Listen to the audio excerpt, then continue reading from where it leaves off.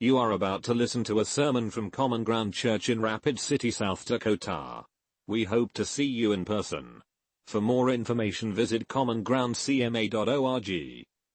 Superpowers a little bit, okay? So I'm going to ask you a question, and then we're going to talk about that, and I'm going to play a video of a guy who's got a very particular superpower. So, if you were to choose a superpower, one superpower, what would it be and why? Think about it for just a little while. You only get one choice. One choice. This is serious for some of you guys. You're panicking, I can tell. One superpower, what would you choose? Why? Ray, immediately. I would like to fly. But you already fly for free. But not on my own power. Not on your own power, and you're subject to time schedules, which is, so you'd rather self-reliant fly instead of putting your life in the hands of Dayton. Well, I don't know about that.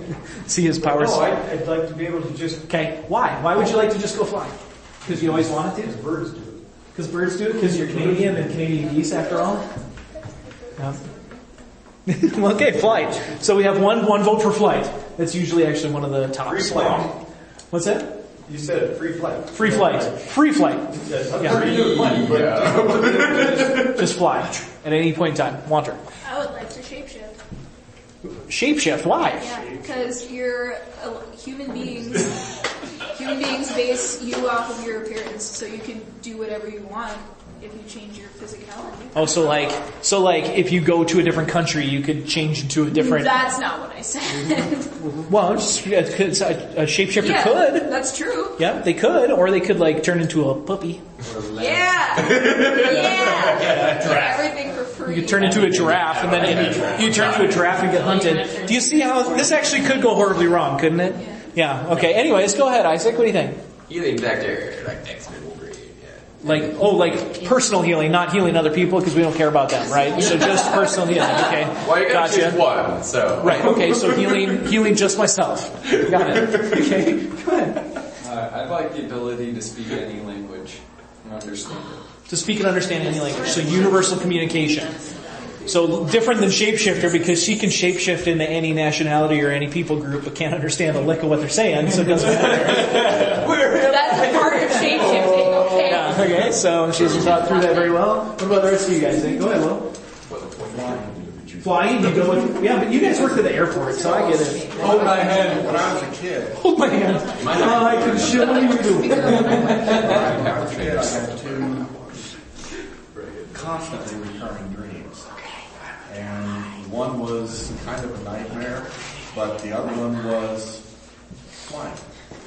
Which was also kind of a nightmare because the falling aspect, I'm assuming, sometimes. It wasn't Superman flying, it was a very, very odd way of flying. Did you have to flap your falling wings? with style.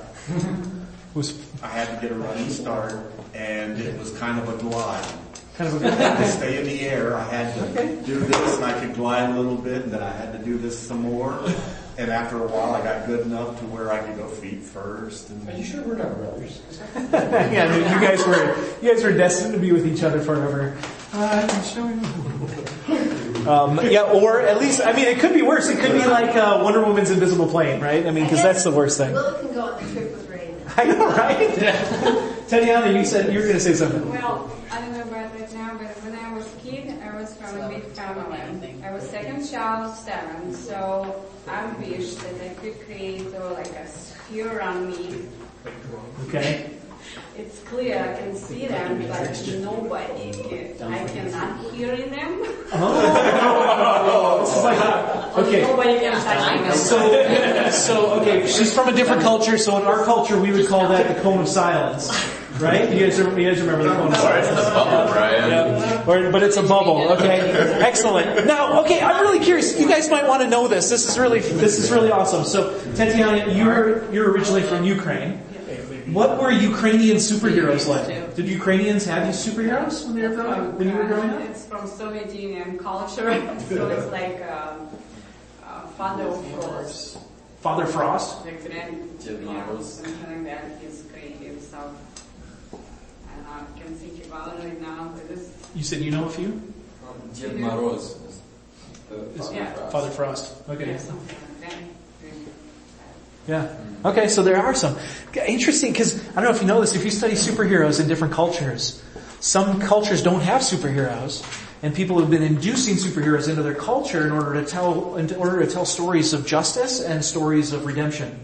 Really, really cool. There's actually this Christian organization that writes comic books in Arabic in order to put them into Middle Eastern countries that don't have superheroes in their culture. Oh, fascinating. Go ahead, Jonas. Time travel abilities. So you can go back and fix screw-ups? Or go forward and skip middle school. And make screw-ups. Yes. Yeah, go back and fix screw-ups or go forward and make them.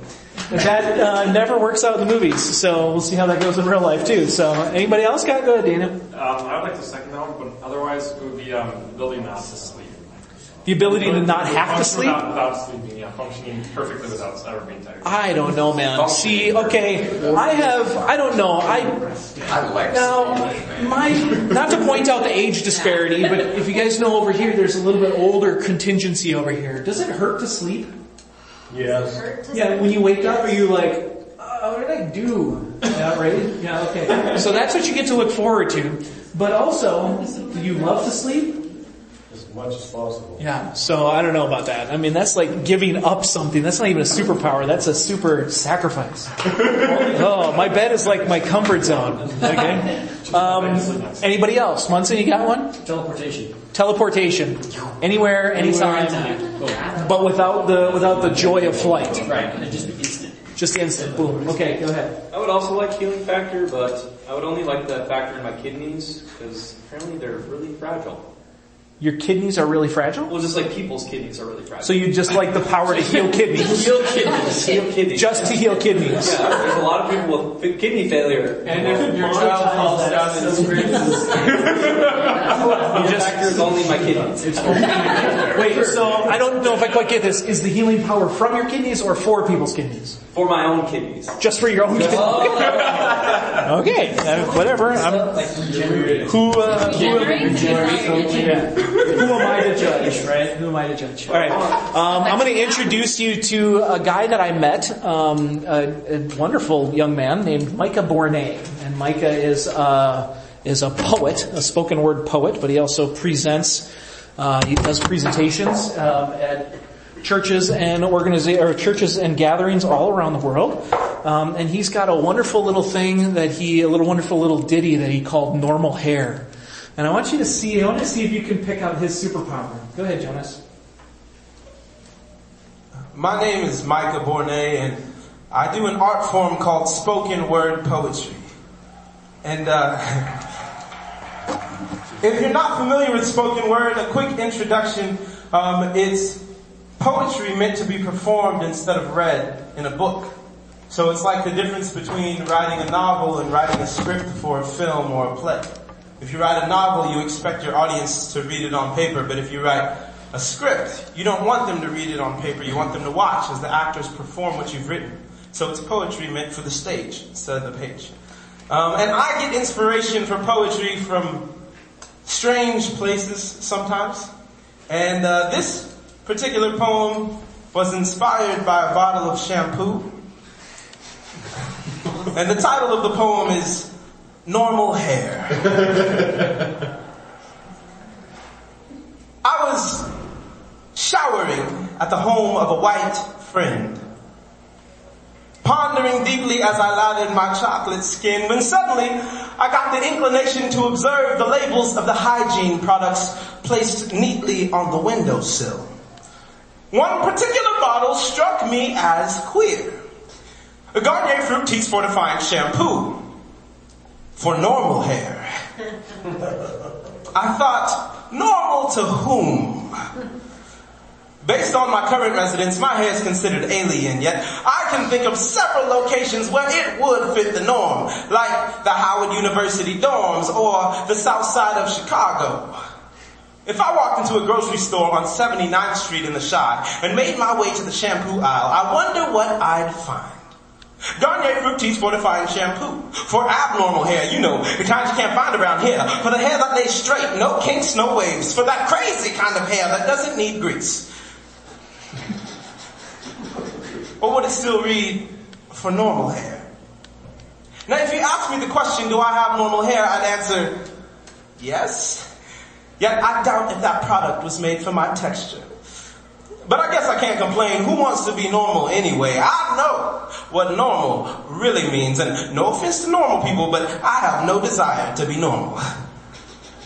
Then I started thinking, why don't we label everything normal as normal? Mayonnaise, the normal condiment, country, screamo, and rock will all be called normal music. Barack Obama, the first abnormal president. Well, technically he's half normal. Now do you see how ludicrous this concept of normality is? The only problem I have with normal people is that they think they're normal. Trust me, there is nothing normal about you. Many of my normal friends have lost pride in their heritage as if minorities have a monopoly on everything intriguing, while they get stuck with normal culture and normal hair. But this is not just a normal problem. Many people, normal and abnormal alike, fail to see the beauty in their own identities. Oh, the irony when black girls cry themselves to sleep wishing they were light-skinned, while white girls lay for hours on the beach fabricating melanin. I just don't understand. I'm happy how I am. Not full of pride, but proud to know I'm made in the image of God. And God is far from normal. So if every human being is fashioned after him, there is no typical human, no normal ethnic group. No matter who you are, red, yellow, black, normal or blue, there's something divine about you. But I guess you can't know this if you don't know the God you reflect. You spend your whole life thinking you're normal or worthless, never knowing which of God's many attributes are present in you. I urge you to introduce your image to its template, Jesus Christ, the prototype. In many ways, a normal guy, rejected by men and despised, yet for them he was sacrificed. By this, God was pleased. Therefore, thus says the Lord in Isaiah 53 verse 12, I will divide him a portion with the great, and all who know him will be like him as well. Normal? I think not. Followers of Christ possess the very Spirit of God, making us extraordinary. And as if by Christ we're not already great, just you wait. We've been given a promise of glorification. Each saint will undergo magnificent transformation. From head to toe, every hair follicle will radiate with beauty unlike you've ever viewed. When we get to heaven, Garnier fruit teas will not do. If your faith is in Christ, next time you run out of shampoo, take me up on this dare. Go to the store and ask the bag boy, where is the shampoo for glorious hair?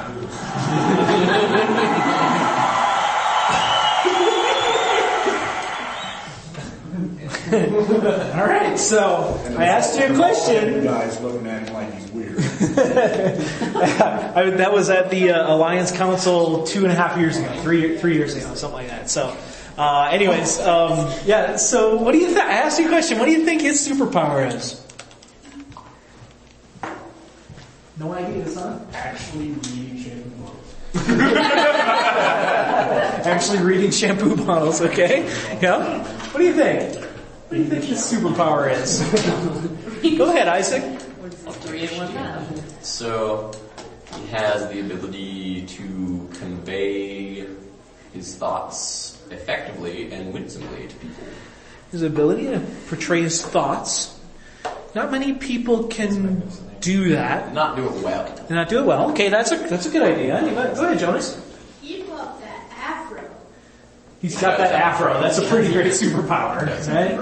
Winter has a T-shirt from him that's got just a guy with an afro. It says "Glorious" on the bottom of it. So yeah, it's a great T-shirt actually. Any other thoughts? What's his superpower? I don't know if you saw what he did there, but it took about 3.5 minutes for him to take an incredible truth, a really big truth about everything in the world. Normal. What is normal? Why do you think you're normal? Why do you hate being normal? Even though you desperately want to be. And he took all of that and then he spun it and power packed it into a tiny little punch that actually welled up hopefully some emotion when you were actually watching that. Right? That's a beautiful superpower. I don't know if you saw that. That's actually quite amazing. And I look at this guy and I go, this guy has the ability to communicate incredibly big things in teeny tiny little packages. I do not. I have the ability to create maybe big things in very, very long packages. There was people, Will was at my class this week and called me. Sometimes takes me 2 hours to talk about stuff that makes any sense. So, we won't spend that amount of time tonight. But tonight we're going to take a look at what God's superpower is. And it's going to be a little bit of an interesting thing. Each of my kids, they have their own little power, their own little amazingness. Winter left, so now I can talk freely about her. Winter is good at lots of things. If you've never met her, she's good at a ton. She's probably the most fantastic hand drummer I've ever played with in my life. I've played with a lot of drummers. She's probably the best hand drummer I've ever played with in my entire life. She's also incredibly driven when she works with other people. Now, when it comes to being at home, she actually has the superpower of being procrastinating. She has a very, very big superpower doing that. It's incredible, actually. It's impressive. It's kind of breathtaking. Creedon, my middle son, he has the superpower of having zero emotion. It's kind of a beautiful superpower. It's actually quite fascinating, right? You guys have met Creedon. Laura and I are both fairly emotional people. My wife and I are emotional people, but Creedon somehow came out where he's got zero emotion, and you go, "Hey Creedon, how's your day?" "Great." "Really? Are you sure? How was class today?" "Great." "Well, really? How'd you sleep last night?" "Not great." It's always the same, totally monotone. It's one of his superpower. Actually, literally takes your breath away sometimes where you're like, I got nothing. And then Jonas, he's got this superpower of laughter. That kid can tell a joke at the most opportune time and cause everybody to double over laughing, and it's pretty amazing, actually. You'll just die laughing. Each of us has one sort of skill, one sort of power. Micah Bornay has this ability to power pack things. Some of you guys have, Eunice, she plays the violin beautifully. But she does other things really well. I just haven't figured them out yet. We'll get there. Some of you guys do other things really, really well. Everybody's got one of these things. But I've never met anybody who says that I wish I had the superpower of keeping promises. You ever have anybody say that? I wish I had the superpower of telling the truth all of the time. I wish I had the superpower of making sure that I tell every single person I've ever met about Jesus. I've never met anybody who's asked for those superpowers. It's always transportation or flight or healing or whatever, right? Never met anybody who's like, I wish I had the superpower of integrity, being the same person all of the time. Because we live in a world that is kind of broken like that. Tonight in Psalms, we're going to explore this superpower of God, of Him having integrity and faithfulness. And it's going to get weird. Okay? So Psalm 89 is where we're going to be. Grab a Bible, open it up. What I'm going to do is I'm going to read a little bit. I'm going to ask you a question. You can talk about it at your table. I'm going to bring you back. We're going to do this a few times and hopefully hit on something really, really deep tonight. Psalm 89. This psalm is kind of an upside down psalm. Most of the psalms that we've been reading lately have been this psalm where it starts with something really, really difficult and moves into this thing where finally somebody goes, but I will choose to praise you, and then the praise comes afterwards. This one's totally reversed. It starts with praising and then goes into this really dark despair. This really dark pit of despair. And so that's where we're headed. And if you don't know this, we're stopping at each Selah, and then I'm giving you guys a second to talk about these things. So here we go. Psalm 89 starts off with this. I will sing of the Lord's great love forever. With my mouth I will make your faithfulness known through all generations. I will declare that your love stands firm forever, that you established your faithfulness in heaven itself. You said, I have made a covenant with my chosen one. I have sworn to David my servant, I will establish your line forever and make your throne firm through all generations. And then ends with this Selah. And so this part of the psalm starts off with God's faithfulness, that God's really powerful, that He makes many, many promises. And one of the promises He made was to His servant David and to his lineage to say, I will make you a king, and I will make your sons kings, and I will establish your throne forever. So I just want you to take a second at your tables, and I want you to come up with a short list. And this isn't going to take long, but I want you to come up with a short list of the things you know God has promised. The things you know that God has promised through the scriptures. If you're real bold, find a scripture to throw out. But I want you to come up with a list of 3 or 4 things that you know that God has promised, okay? Go for it. Find some things that God has promised. Just come up with some things. Go. 3 or 4 things. That's all you need. Right there. He promises his love. Promise to forgive us. He does agree.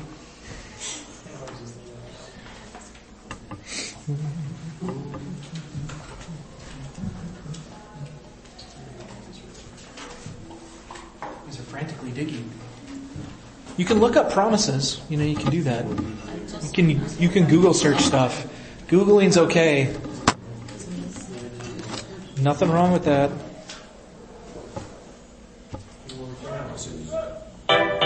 Ah, sorry. Something's happening here.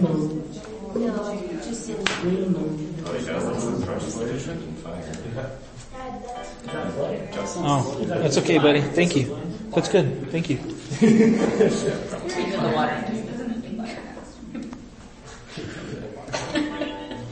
That was so nice.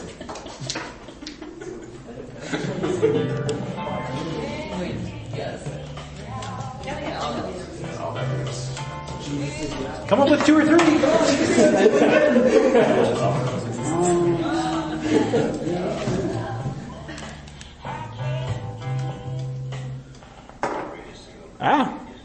What just happened? He controlled his lips. Alright. I gave you enough time. What do you got? Give me a list. Give me anything you got. Anything you came up with. What did you guys come up with? Anything? Never leave us. That he will never leave you, nor will he forsake you. What does that mean? To forsake someone. Give up. Yeah, it's actually to walk away from them when they're in their direst need. To forsake them, which is right when you need them to just be like, nope, sorry, can't do it. Okay? Good one. What else? What do you guys got? Anything? Love. Peace, faithfulness. He promises you love and peace and faithfulness. Forgiveness. Okay, yeah. And we know promises forgiveness. Okay. What about you guys? Got one? I've got a couple. If you seek him, you will find him. If you seek him, you will find him if you seek him with all your heart, right? You guys got another one? That we will do greater things than Jesus. That you will do greater things you will do than these. Yeah. In fact, even it's better for you that I go away, right? There's a promise there. Got anything else? Well, even right here from the first 4 verses, he says that he will make a promise to keep David's line forever. Okay, so that he will make a promise. Yeah, he makes a promise to keep David's line forever. Okay. What about you? What else you guys got? Anything else? Yeah, we had justice and judgment with fire. Okay. There's a promise of justice. There's a promise of handling some things, right? Handling sin. Okay. What else? What other promises are there? You guys got more? There's so many more. So many more. Well, tonight, one of the things that what we're going to focus on is Jesus actually promises that he's going to establish his kingdom. You know how many promises Jesus makes about his kingdom? Can you think of one where he says that on this rock I will build my church and the gates of hell will not overcome it, which is really interesting because gates can't overcome anything, but so there's some stuff going on in there in the wording, but okay, so Jesus promises that he's going to establish his church and that the gates of hell won't withstand it. Anything else that he promises about the kingdom? You guys know this? What are some of the other things? Building me a room. That I go to prepare a place for you. If it were not so, I would not have I wouldn't have told you that. I'm telling you that because I'm going to go do it. Okay? What else did he promise about his kingdom? That God promises about his kingdom. All peoples of every nation, tribe, and tongue. That in the end, all people, every tribe, every tongue, every nation, regardless of where they were born, where they were brought, there's going to be a representative from every tribe, every tongue, every nation at the throne of the King. Okay? Yeah. What's that? Normal people. All of them normal. All of them normal. We just. Yeah, he will wipe away every tear, and he will heal every sickness, heal every disease. Right? That's excellent, Tatiana. Yeah, fantastic. That there's a promise to take care of things and bring things into restoration and redemption. Jesus also promises, right, like the kingdom of heaven has come. He says that, right? Repent, for the kingdom of heaven is near. The kingdom of heaven is at hand. The kingdom of heaven. So he talks about the kingdom of heaven being really, really close. Anybody seen this kingdom yet? Have you seen the kingdom of heaven? Who's been there? You been to the kingdom of heaven? You knocked on the doors? Yeah, you did? What does it look like? Like a dirty basement. Oh boy. Yeah, it can. God has promised many things, and one of the big things He's promised is that His kingdom is going to come. And He actually says this here, right? Like, I'm going to establish David, I'm going to establish His kingdom. But then He continues on. He says, the heavens praise your wonders, O Lord, your faithfulness too, in the assembly of the holy ones. For who in the skies above can compare with the Lord? Who is like the Lord among the heavenly beings? In the council of the holy ones, God is greatly feared. He is more awesome than all who surround Him. O Lord God Almighty, who is like you? You are mighty, O Lord, and your faithfulness surrounds you. You rule. You see the kingdom thing? You rule over the surging sea. When its waves mount up, you still them. You crushed Rahab like one of the slain with your strong arms, and you scatter your enemies. The heavens are yours, and yours also the earth. You founded the world and all that is in it. You created the north and the south. Tabor and Hermon sing for joy at your name. Your arm is endued with power. Your hand is strong. Your right hand exalted. Righteousness and justice are the foundation of your throne. Love and faithfulness go before you. Blessed are those who have learned to acclaim you, who walk in the light of your presence, O Lord. They rejoice in your name all day long. They exult in your righteousness. For you are their glory and strength. And by your favor you exalt our horn. Indeed, our shield belongs to the Lord, our King, to the Holy One of Israel. Once you spoke in a vision to your faithful people, and you said, I have bestowed strength on a warrior. I have exalted a young man from among the people. I have found David my servant. With my sacred oil I have anointed him. My hand will sustain him. Surely my arm will strengthen him. No enemy will subject him to tribute. No wicked man will oppress him. I will crush his foes before him and strike down his adversaries. My faithful love will be with him, and through my name his horn will be exalted. I will set his hand over the sea, his right hand over the rivers. He will call out to me, you are my Father, my God, my rock, my Savior. I will appoint him with my firstborn, the most exalted of the kings of the earth. I will maintain my love to him forever. My covenant to him will never fail. I will establish his line forever, his throne as long as the heavens endure. And we're going to get into it in just a second. There's this if clause that's in here, right? It comes next. There's a but in this, do you see all the language? Like, God is not only saying, will I establish David, but I will make him, his kingdom so firm and so sure. We're in Psalm 89, Stephen, if you want to know.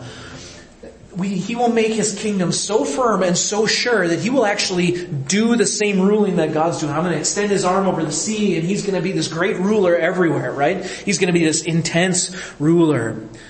And then there's this but. If his sons forsake my law and do not follow my statutes, if they violate my decrees and fail to keep my commands, I will punish their sin with the rod, their iniquity with flogging. But I will not take my love from him. You see that promise? Nor will I ever betray my faithfulness.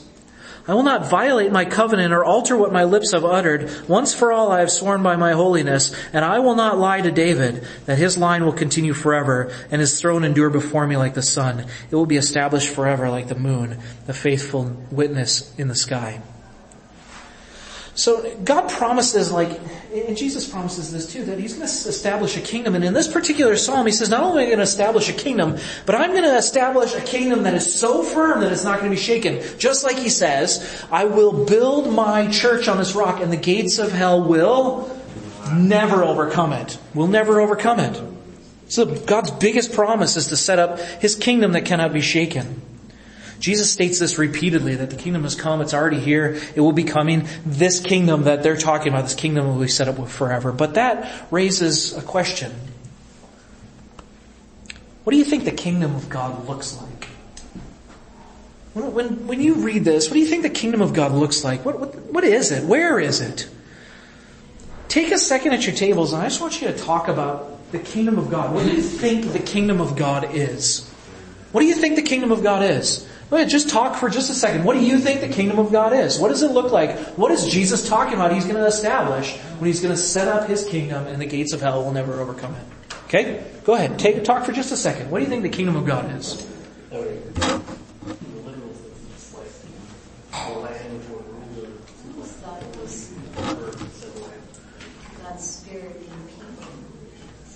which you could even say that looks weird. It's his people both by his spirit unified together. In some sense, it doesn't seem secrecy, but No. No, we're putting it. right. We are assuming we're going to So, I don't think it's so much of a place. It isn't their look so much as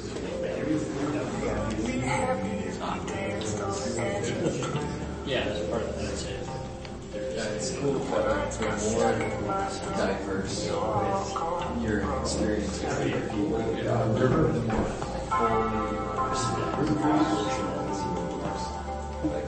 fully have the same through abnormal we capture different characteristics. Okay.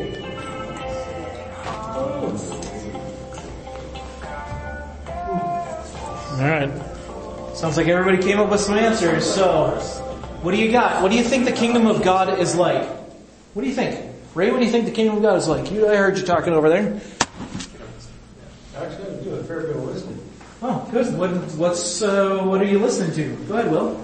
I take it as the physical descriptions in Isaiah and Revelation with the train that fills the whole throne room, the shining throne, weird flying things, the carnelian and jasper, Yeah, okay. jewels. Right, but that leaves the question too. Like I agree with you. That obviously would be the kingdom of God too. Like there's a throne, that's what God's sitting on. But where's that kingdom now? And Jesus says like the kingdom is at hand. That it is here. It is now. Where is that? And we'll let that hang for a little while.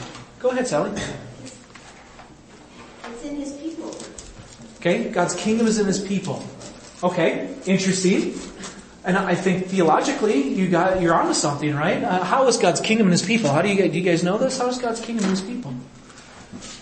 He comes to dwell inside of us with his spirit, right? He builds us into a temple, a living temple to God Almighty. However, it's the state of the church right now. It's not that. Does it look like the kingdom that hasn't been shaken? It's a temple that's in disrepair. It's in disrepair. Okay. Ah, man. That's tough. He said he goes to prepare a place. He says he's going to prepare a place, right? But then he also says, like, the kingdom's here. That's what we just were talking about, right? Like, when you guys were coming on, we were developing this idea that, like, Jesus says the kingdom's here. He also says he's going to prepare. Right. And there's a kingdom coming, yet it's also here now.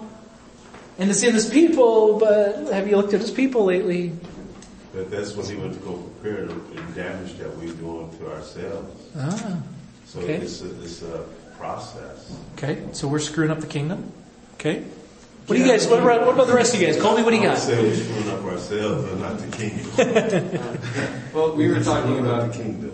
Yeah, we were talking about how, like, the image of, like, God's people filled with His Spirit unified together in order to provide a bigger picture of who God is through the characteristics He's endowed and how we exercise our talents to complement each other.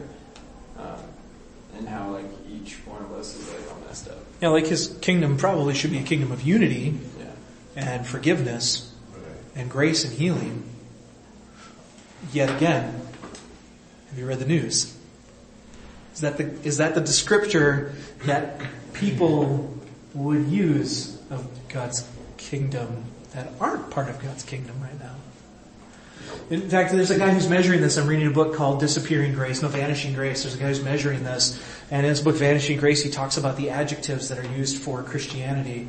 And he graphs them, right? He graphs them.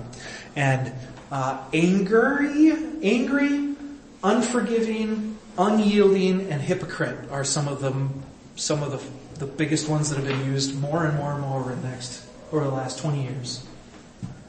Increasingly so. Of course, we have it's kind of the same diatribe that's being recycled, but go ahead, Jonas, what do you think? I don't know where the kingdom of God is. I feel like it looks like a golden city with a river running through it, and then there's a super bright super bright spot in the middle that everybody, yeah, because part of it's because that's the Revelation picture of the kingdom that is to come. Yeah? On the day. Okay? Daniel, what were you going to say? Oh, I was just saying, it seems like there's always an element of God's word being a part of it. God's word being a part of the kingdom? It comes by His word, and it seems to be like God describes a kingdom instead of a mustard seed that grows. Yeah. But yeah, the kingdom is small, and it doesn't look like much, but it produces those parables that Jesus tells. Yeah.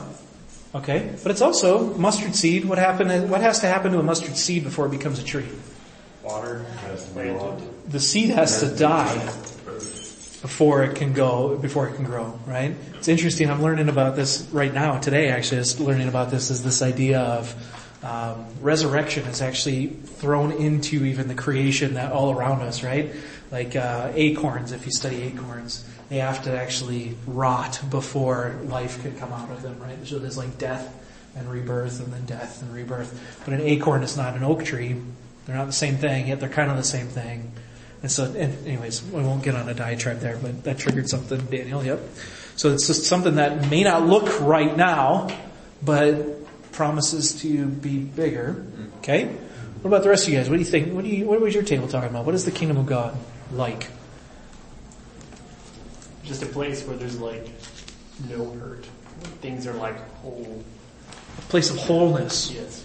And I was kind of talking about kind of like having authority, like a legitimate kingdom. Like a kingdom is a certain span of land. Yeah, there's actually somebody has authority. There's rule there. Yes. And there's a different kind of rule in God's kingdom than there is in the kingdom of this world. Right? Like that's kind of we get that through the New Testament. It's a different, so that's that epic battle between the world of peace that should be the kingdom of God and the world of turmoil that should be the kingdom of this earth. Again, I don't know if you're thinking about this, but you ever been around a church for a while?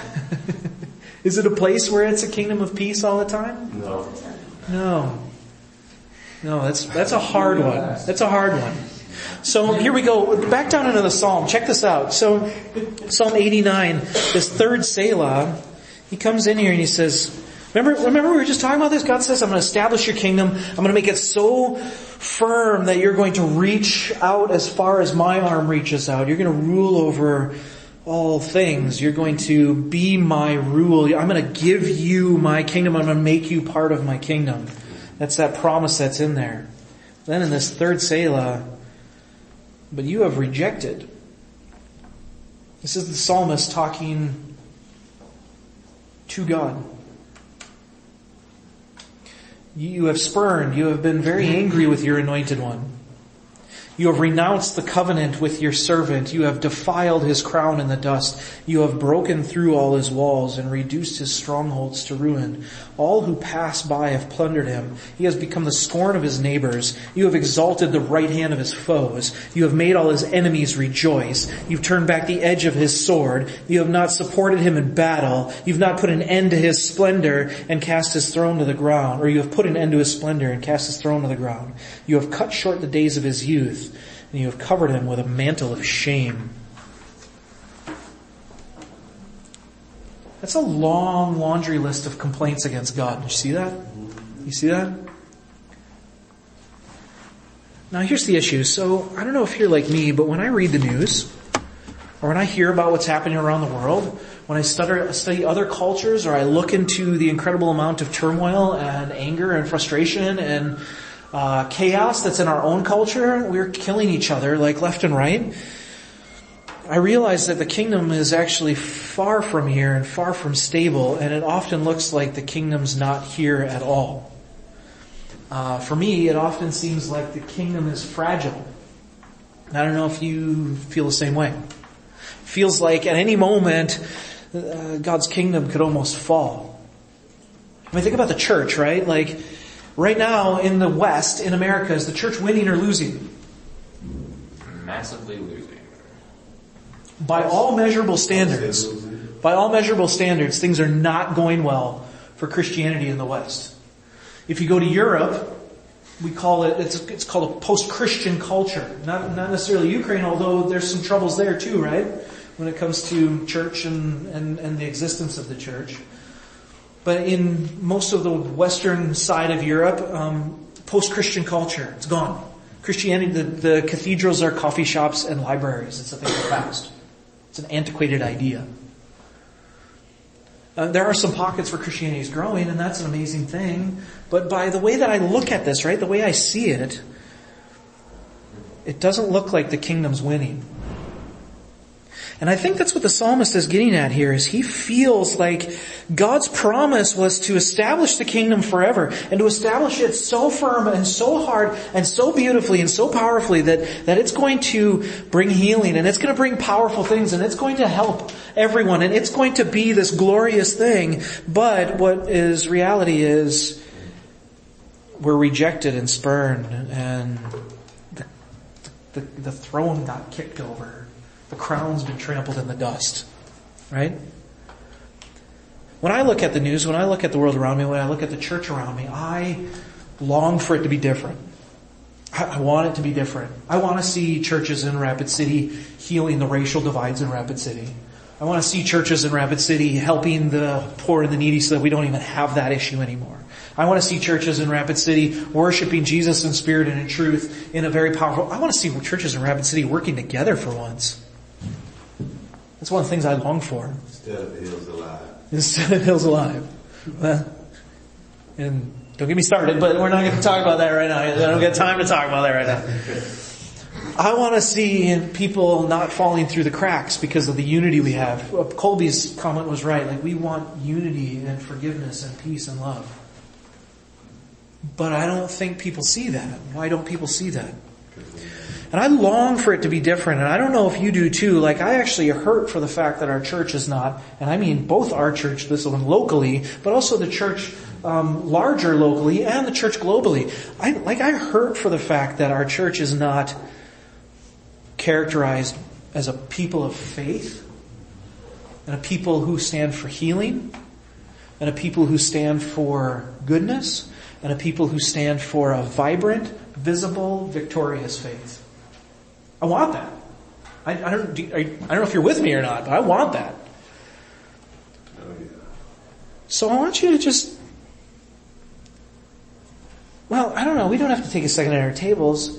Do you want the kingdom to be something that's shaking or shaky? I don't think you do. I know you're with me on this. And I think the psalmist is getting at this. He's seeing that this is painful.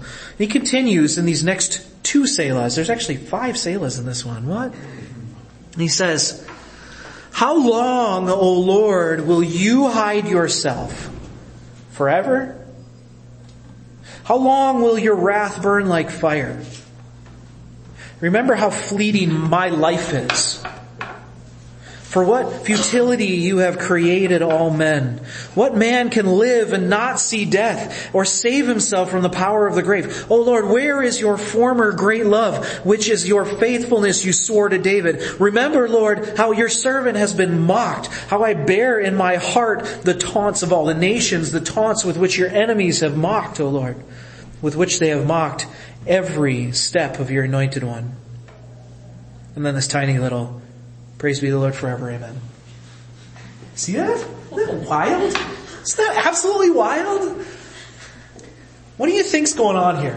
What do you think's happening in the psalmist's mind? Go ahead, anybody at the table. What do you think's happening to this guy? What is he doing here? What did he turn to? He turned away from the shame of David, and now what is he talking about? Now what's he talking about? What kind of wording did he use here? Remember, like verse 47, remember how fleeting my life is. What's going on in that verse right there? Just that verse. Let's just look at that one. Remember how fleeting my life is. What do you think he's saying? What's that? Getting old. I'm getting old here. It's exactly what he's saying to you here. I'm getting old here. Hurry up, God. What else is he saying in here? What else is he saying? You remember that he says, let's take a look at 49. "O Lord, where is your former great love, which in your faithfulness you swore to David?" Sarcasm. Maybe sarcasm. I would go even further than that. I think it's bitterness that's going on here. Bitterness for what? What is he calling God out on? So you're not keeping your promise. You're not keeping your promise. You promised this and you're not keeping your promise. Now, question for you. Do you think that that's arrogant of this guy to say? Do you take this as an arrogant thing? No? Okay. Stefan's like, no? I would say he's questioning God. He is questioning God. And so there's nothing wrong with asking God questions, receiving answers. And I think actually, you guys think he's just questioning, or is he going a little further? It sounds like he's inferior. He's going further. He's accusing. He's accusing. I think his worldview doesn't match what God says. His perspective is not matching up with what God says. Exactly. His Psalm perspective is broken. Yeah. His perspective of life is not matching who he knows God to be. And that is what bothers him deeply. Now, I don't know if you've ever thought about that in your own life, but when you look at the world around you, when you look at the church around you, when you look at the globe, when you look at our world, when you look at our political structure, when you look at everything, you read the news, you hear anything, isn't that what you feel? Isn't that what you feel? Maybe I'm off. Maybe I'm too normal. But that's what I feel is I feel like, God, you said your kingdom will never be shaken. You said the gates of hell will never overcome it. You said that this is going to be a kingdom of healing and of peace. You said there's going to be life transformation. You said the gospel changes people. You said there's going to be healing in your name. And I don't see it, and I know that you're faithful, and I know that you're right, and I know that you keep your promises. Did you ever notice that, you ever think of the fact that that's an actual prayer? Have you ever prayed like that? And I really want to know that. This is a question out of the wind. Have you prayed like that? Have you ever prayed like that? No? I mean, I want this. Yes? A sense of despair added to it. The sense of despair. Is there anything wrong with holding God to his promises? No, because it's claiming confidence in God's promise. Yeah, there's actually something right in keeping God to his promises. In fact, in the book of Jeremiah, Jeremiah brings this condemnation or this anger against the people of Israel from God. It's a message from God saying, you stopped saying, where is our God? That's why I'm angry at you. God gets upset at his people for not holding him to his promises. Why do you think that is? Why would God get upset at his people for not holding him to his promises? Because they're apathetic. Because what? They're apathetic. Because they're apathetic. They slid into a place where they're going, well, I guess God doesn't, well, whatever, I guess God doesn't care. I guess this was the character of God all along. I guess God has a plan, and I just need to suck it up and clench and take it over and take it. I just need to take one for the team because whatever. I mean, I guess God just has to have this world broken. I actually think holding God to his promises actually is what Colby's talking about. It means that you have understood and you've seen the character and nature of God so powerfully and in such a way that you go, God, in Tatiana's words, I'm getting old here. Get busy. Because I know that you say what you mean and you mean what you say, and I'm not seeing that.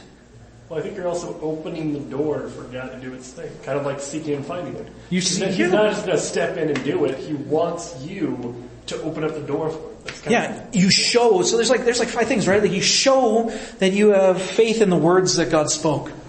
You open the door to God's word when you hold him to his promises. You're the one that's going, I read this, I got you. I got you. It's right here in black and white. There's the covenant. There's the contract. You promised it. It means that you have faith in God's word.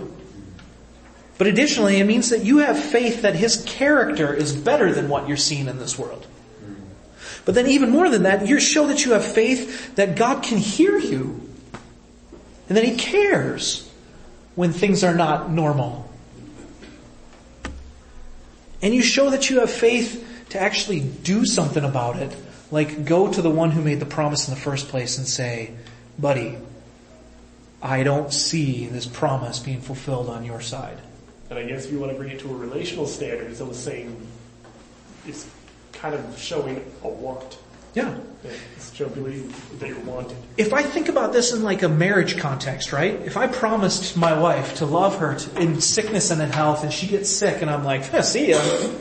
She better come after me and say, listen, buddy, you promised in sickness and in health, and just because I'm getting sick doesn't mean you get to walk away.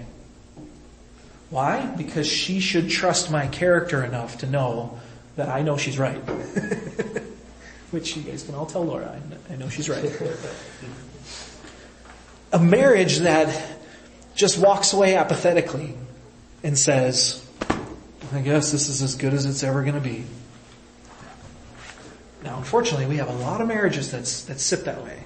But a marriage that walks away going, whatever, this is just like, I guess I just got to take one for the team and suck it up and not get a divorce because I know God hates paperwork.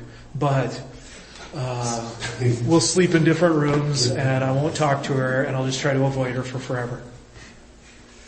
That is disgusting. And that's no relationship. And that's why this psalmist, that's what I love, is this psalmist is like, God, you promised this? You said it? You told him that not only is he going to establish his kingdom, but you're going to make him so powerful he's going to rule over the sea, just like you rolled over the sea. And yet, here we go. The throne's in the ground and the crown's in the ground, and you toppled your servant, and you're not keeping up your end of the bargain. It shows that you think that he actually cares. And you show that you're not satisfied with status quo. That you have the heart of God who is disturbed by the same things you're disturbed by. Do you think God's upset with the fact that the church is not necessarily the kingdom that he says? I think he is. I think he weeps. I think he is. But I think he's so, not only is he bothered by that, but he's also still using it.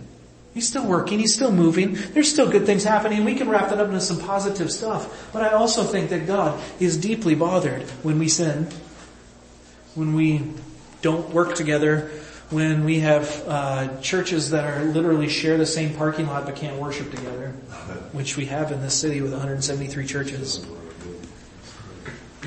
I think that bothers God.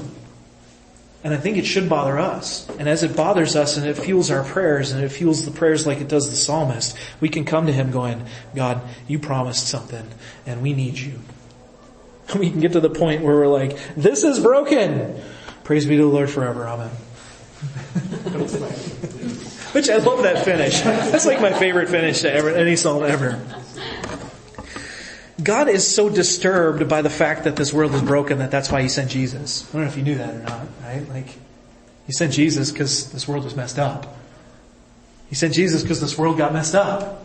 That's what he's doing, right? He's disturbed and he disturbs him into action and he sends Jesus. Now, I don't know how that works. I don't know how the timeline works. I don't know if it's not a response, obviously. God knows what he's doing. God's bigger than that. But God was so disturbed by the things that are fallen and broken in this world, he sent his son to die for it. Funny thing is, and we'll wrap up on this, is I think that getting in God's face about his promises, there's something healing in that. Something powerful in that. Something really powerful in it. But it's not the powerful thing that you think, because oftentimes this psalmist, right, like he's thinking, hey, I'm going to get in God's face about his covenantal promise, and then he's going to make everything better. Well, what do you know about the nation of Israel? Did everything get better? No, in fact, it got a lot worse. They ended up exiled. This is pre-exile. Right? It ended up a lot worse. But what happened after the exile? Were the Israelites ever going to worship other gods again? Actually, he breaks the cycle of that. Are the Israelites going to protect the word of God? Yeah, actually, they protect it so fiercely that the Pharisees come up and kill Jesus because they think he's breaking the law. I just got like a weird moment, but like... It was a normal moment. Just it was a normal moment. But I guess some of you guys learn from that, like almost God trying to teach you to be bold. And how are you supposed to be bold to people who hate you or the world that hates you if you can't be bold to somebody who loves you? I mean, that seems like a pretty safe place to learn where to be bold. It's the same thing going back to that marriage concept. If you can't be bold at home, you're not going to be bold in public. If you're not confident at home, you're not going to be confident in public. See, I think what we can do is we can count on when we get in God's face, He's going to actually start moving. He's going to start answering His prayers. When we start going to Him, why don't you do something about what I see? You know what I bet you He's going to do is He's going to go, why don't you do something about what we both see? So don't think this is mind tricks on God. Don't think this is like, I caught you, I got you, I found the loophole, I finally got you pinned down. Because I think the funniest thing about our life, and the thing that we experience is that when we get in God's face about this, and we're like, why don't you do something? He responds back, I will, through you. I will through you. But I'm going to mess you up first. So that you can obey me. Now, the question is, do you have the faith to pray boldly? Do you have the faith to keep God at His promises? But that's the easier question, or the harder question is, do you have enough faith to say, God, will you do something about this? Even if it means I have to do something about this. That's a tougher prayer, actually, right? So we're gonna wrap up on that, and we're gonna pray. What I want you to do is how does Nick say this? I want you to continue the conversation. If you got stuff rattling around in your head, just talk about it at your tables, or talk about it outside of here, or walk away from here, or whatever. Go out and grab dinner. It's only 7:30. Go out and grab ice cream or whatever. Talk about what's going on. Talk about the places where you think that God is failing His promises, and come back to Him again and again. But let's just pray, and let's be done for the night, and you can go and continue the conversation. But I will ask you, have faith in the God of the universe who keeps His promises, and He might keep His promises through you. Jesus, we come before You and we recognize that Your kingdom, You've promised that You will build Your kingdom. You've promised that Your kingdom will come. And You command us to even pray, Your kingdom come, Your will be done on earth as it is in heaven. Lord, we're supposed to be standing one foot in Your kingdom and one foot in this world. You've promised all of these things, and we clearly see that they're not happening. So will you hold Your promise true? Will You fulfill Your promises about the kingdom here? Even if that means using us. Even if that means using me. Even if that means ripping from me all of my comfort zones and all of my areas where I have faithlessness. If that's what it means, if that's what it takes, if that's what You have to do to bring Your kingdom here and to bring it now, then do it, because I want Your kingdom here. And Lord, thank You for my friends. Thank You that we can hang out tonight and worship You. Thank You that we can read Your word and meander through what it means to be in Your kingdom. Thank You that we get to live a normal life. In Jesus' name. Thank you for listening. We hope you have been blessed. Please join us again at Common Ground.